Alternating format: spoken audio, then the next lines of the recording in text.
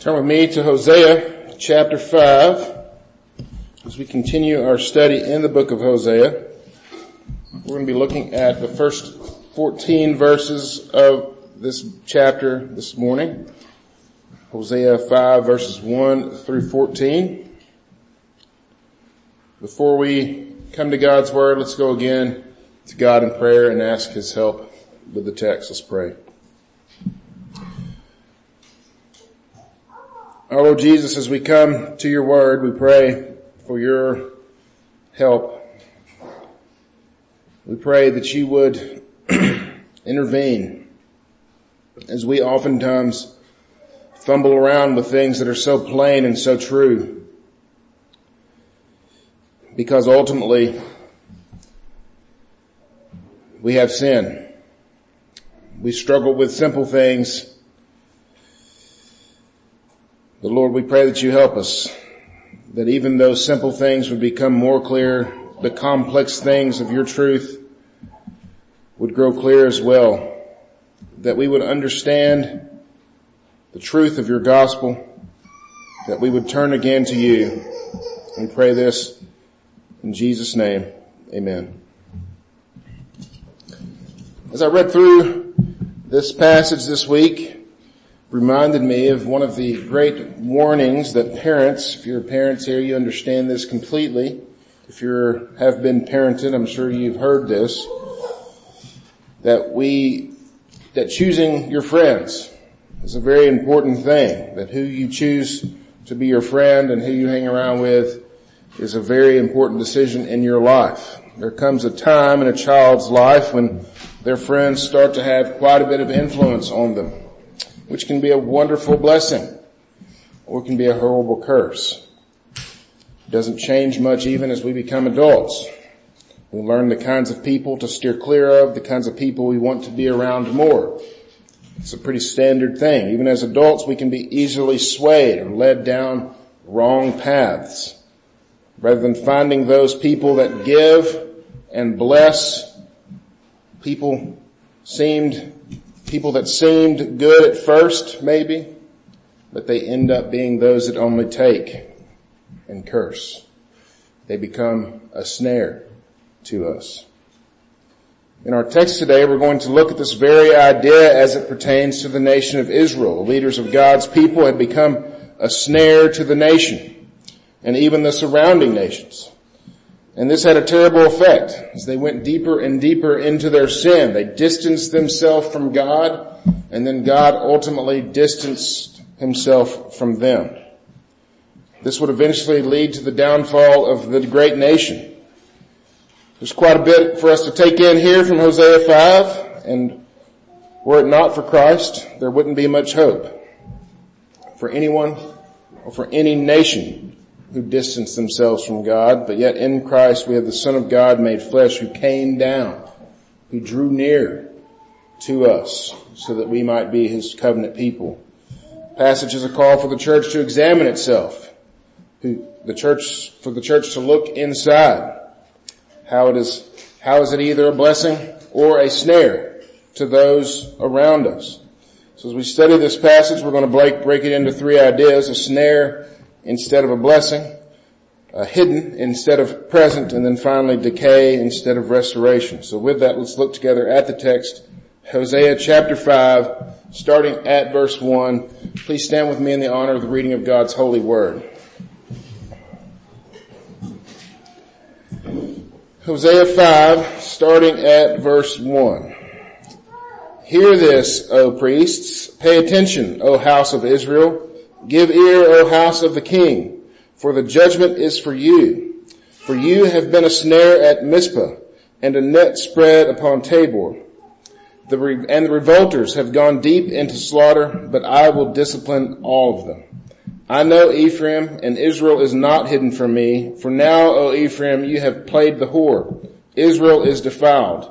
Their deeds do not permit them to return to their God, for the spirit of whoredom is within them, and they know not the Lord.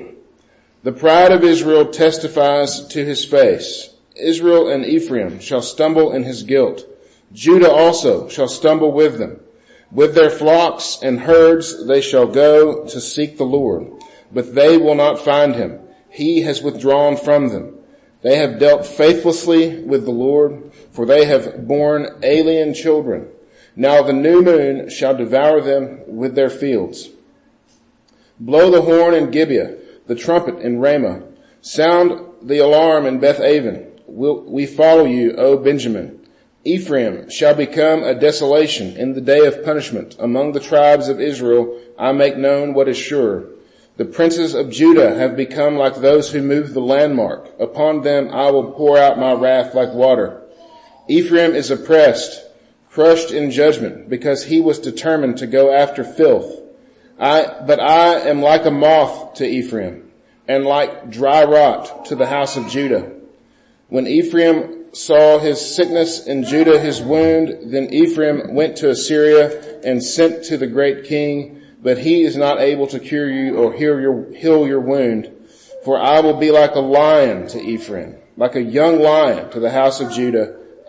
Even I, will tear and go away. I will carry off, and none shall rescue. Amen. This is God's word. You may be seated.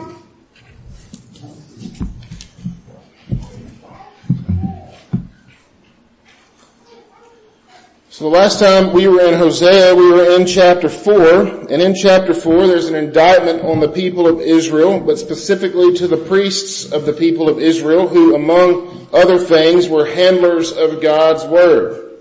They should have been preaching it to the people of God. It should have been a regular part of their work. Rather, they hoarded up wealth for themselves. And the Lord told them, my people are destroyed for lack of knowledge.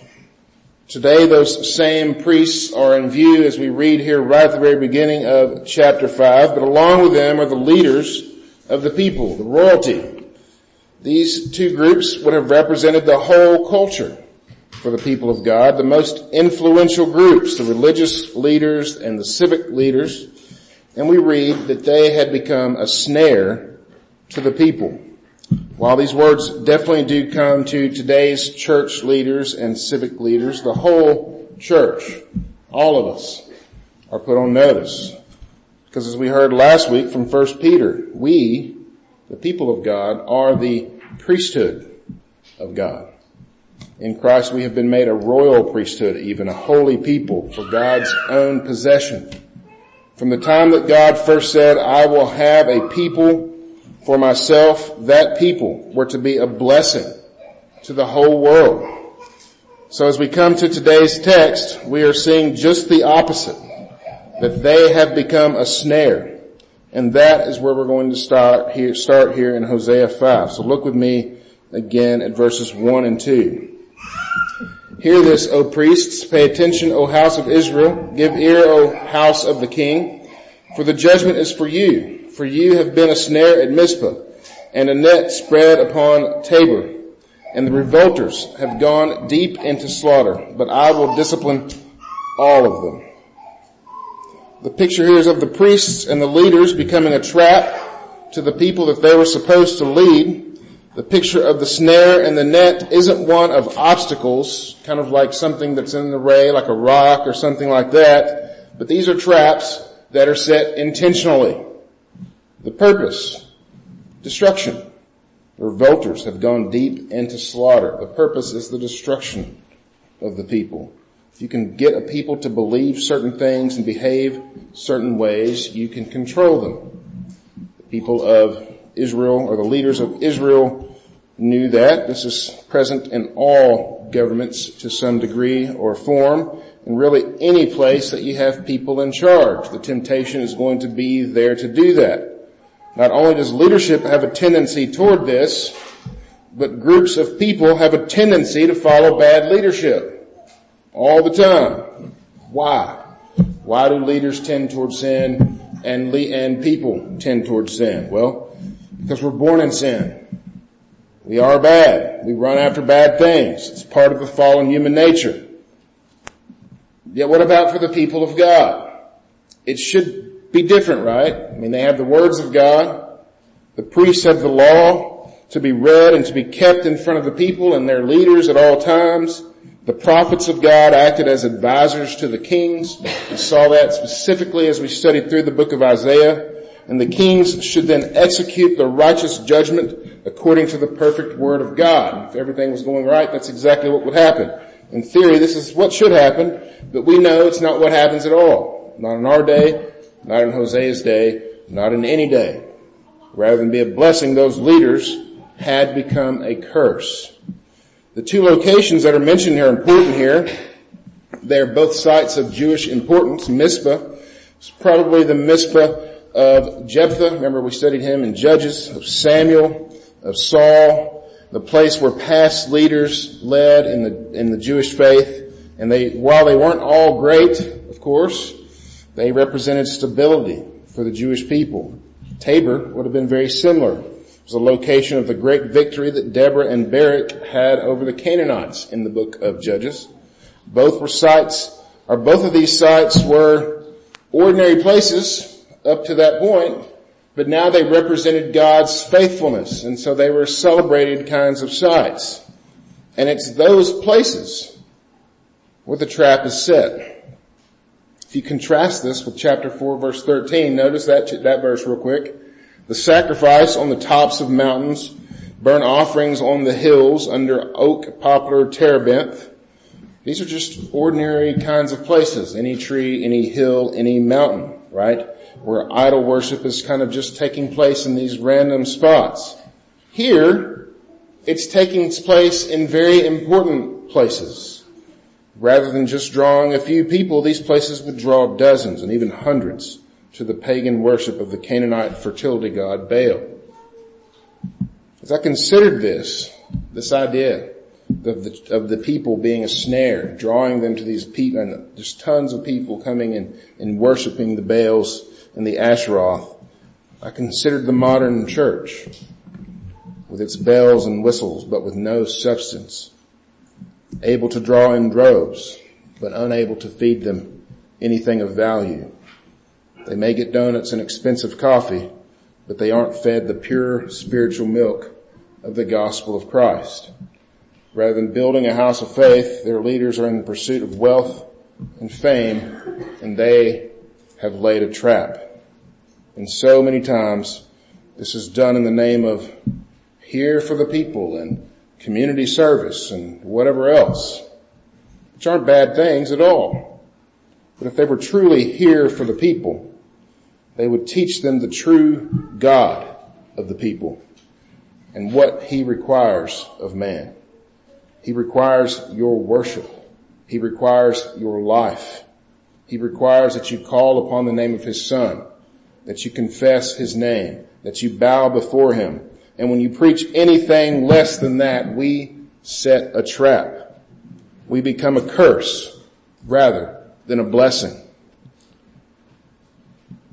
Brothers and sisters, here today in this church and in any other church, this isn't our opportunity to look at ourselves and then thank God that we aren't like those churches. What we do here on Sunday morning is one thing, but what we show to a lost world in the other 6 days should look very similar. And you may have people fooled, but there's no way to fool God because he sees the heart. This call is for us, brothers and sisters in Christ, to examine our hearts rather than thinking of the church across town. Think of yourself. Pray for that church. Repent of your sin. That brings us to the next point, hidden instead of present. Look with me again at verses 3 and 4. I know Ephraim and Israel is not hidden from me, for now, O Ephraim, you have played the whore, Israel is defiled. Their deeds do not permit them to return to their God, for the spirit of whoredom is within them, and they know not the Lord. We've talked about this idea of their sin causing them not to turn to the Lord, of being so hardened in your sin that you don't even want to consider a way out of it. One regular fruit of a believer is repentance. Believers regularly practice in repentance, which shows a knowledge of our sin and a sorrow for it. That's the idea that sin separates us from God and the need for Christ. This is a regular thing for a believer. When someone is knowingly acting in sin and is unrepentant of that sin, that person is acting then like an unbeliever. That isn't to say that a believer can't do this from time to time, but the unbeliever always acts this way. Always. There's no change in them. Their deeds do not permit them to return to God, as the text says. It's a way of saying this, that they are unrepentant for their sins. And what's even more difficult here is when they go to find the Lord, He isn't there. Verse 6. With their flocks and herds they shall go to seek the Lord, but they will not find Him, for He has withdrawn from them. We read here that they're going to the Lord to make sacrifices, right, with their flocks and their herds. They're observing the feasts. They're observing, in verse 7 it tells us about this new moon feast, which was one of the important Jewish feasts of the day. And they go to do these things, but the Lord is not there. The Lord isn't entrapped by His sacraments like a genie in the bottle. It's like baptizing Jude this morning doesn't make the Lord then have to save him, right? Just like taking the Lord's Supper doesn't require the Lord to do something different in us. The Lord is not entrapped by His sacraments. Just like when the people went to the temple with their flocks and herds to offer sacrifices on the altar, He wasn't compelled to come out and then bless them because of it. Turn with me to Isaiah chapter 1. We'll get an idea of what I mean by this. But I think this is really important. We spent some time in the book of Isaiah.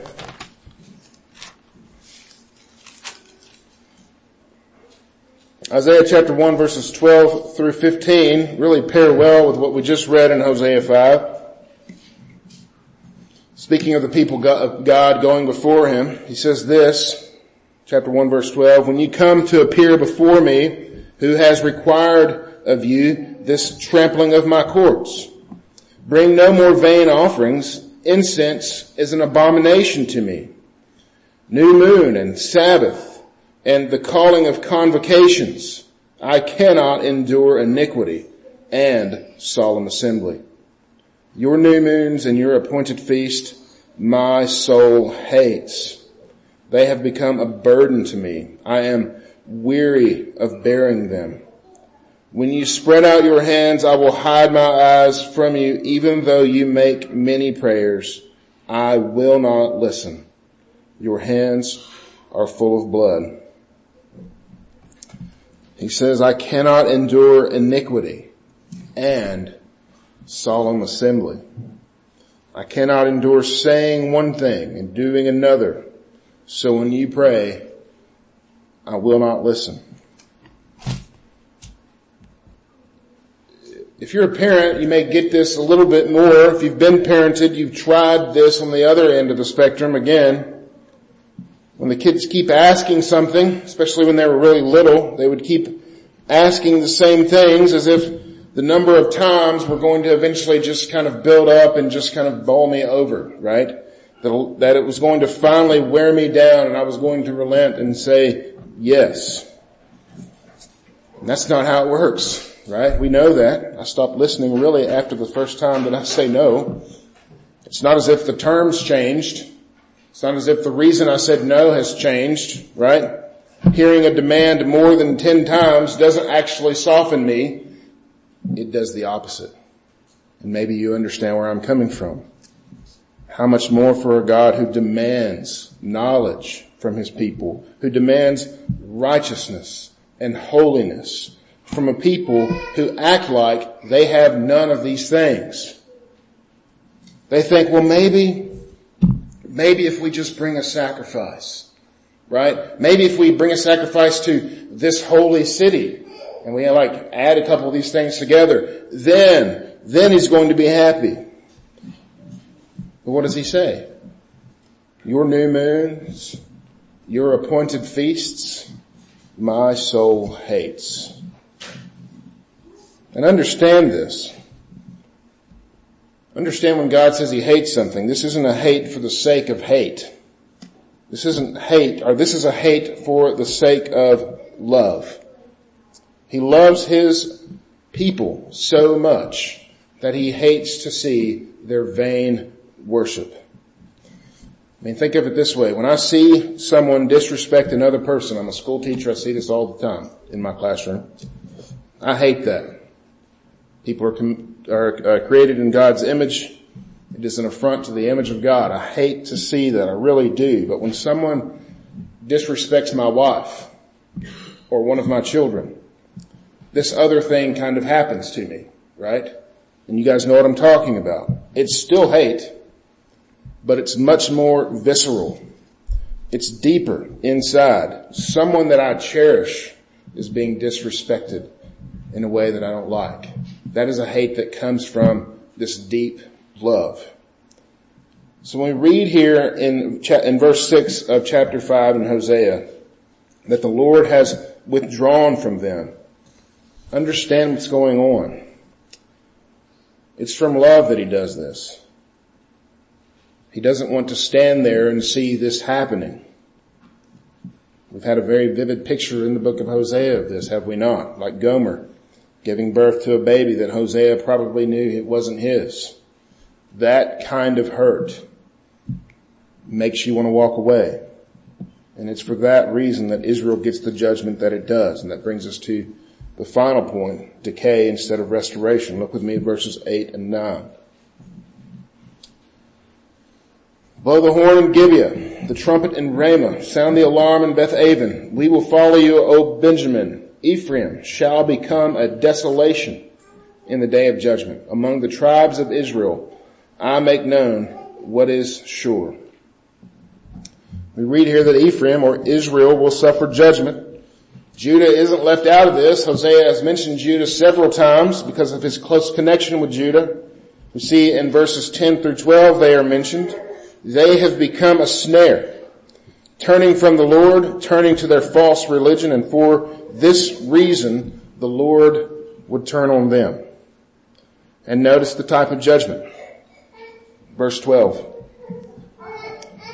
But I am like a moth to Ephraim. I, the Lord, I am like a moth to Ephraim, and like dry rot to the house of Judah. The type of judgment here is decay. The moth and the dry rot represent what we would think of like holes in fabric, right? You get a blanket after it's been out or it's been in the attic for several years and you spread it out and there's holes in it. Maybe because of moths, maybe because of just that dry rot. Something that was once complete is now falling apart literally at the seams. And this is a slow kind of thing that happens. Dry rot, moths don't do things quickly. This is a slow kind of judgment.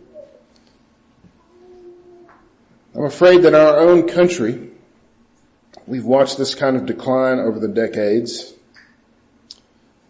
And really, it was in full swing when we became a country. The Declaration of Independence was signed in the late 1700s, and we were in full swing of full-on modernism in the church at that point. It was sweeping through the country, replacing faith in God with faith in man. We studied this in Machen's book that was written in the 1920s.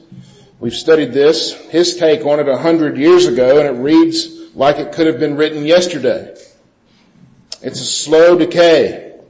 Years, decades, even centuries, until one day, like a thief in the night, it'll be over. Or in God's case, verse 14, like a lion, a young lion, coming in and snatching its prey and dispatching of it. It'll come in the form of Jesus returning one day, or it'll come some other way. Either way, it's coming to this country. So what do we do? What do we do in the interim, brothers and sisters in Christ? We turn to Jesus, who not only came to us, he came to us, but he became one of us. He not only showed that God doesn't remain hidden and doesn't stay withdrawn, but he came near. He didn't stay out from afar and watch. He dwelt among us. He came. He knew God. He lived a holy life, a righteous life. He alone earned the gift of God. Yet he didn't earn it for himself. He earned it for his people who had only ever been a snare, who had a spirit of whoredom, and who did not know God. For the church, we have a very important role. Oftentimes we get caught up in our regular day-to-day and we forget who we are. We have the work of calling people to repentance, calling people to worship the only true God before it's too late. Our country is a great example of a country that needs to hear this word from the Lord before it's too late. This decay, the dry rot of the centuries will continue until one day it will end swiftly, just like it did for Israel and then Judah 150 years later, just as it has for countries for centuries on end. We are no different, brothers and sisters in Christ, but we in Christ are different. We are a holy nation, a people for God's own possession. So I ask you the question, have we become a snare to one another? Not just in this congregation, but to the churches around us. We may have sound doctrine, but if we let that go to our heads, do we enjoy talking down about other churches rather than seeking to help them, seeking to lift them up? Let us examine ourselves. How can we be a blessing? How can we be the blessing that we are called to be? Jesus came and he became sin that we might become the righteousness of God. And as the very righteousness of God, let us be a blessing to the world around us. To that end, if you're hearing this morning and you aren't a believer, the call to repent and believe is the same to you. Jesus came preaching and he became preaching that same message. Repent and believe. Turn to Jesus and be saved. Rather than remain ensnared by your sin, experience the freedom that you can find only in Jesus Christ. Call upon the name of Jesus Christ and be saved. In conclusion, let us not become a snare to those around us. Rather, let us preach the gospel of love and understand to each other and to a lost world. Let's go to him in prayer.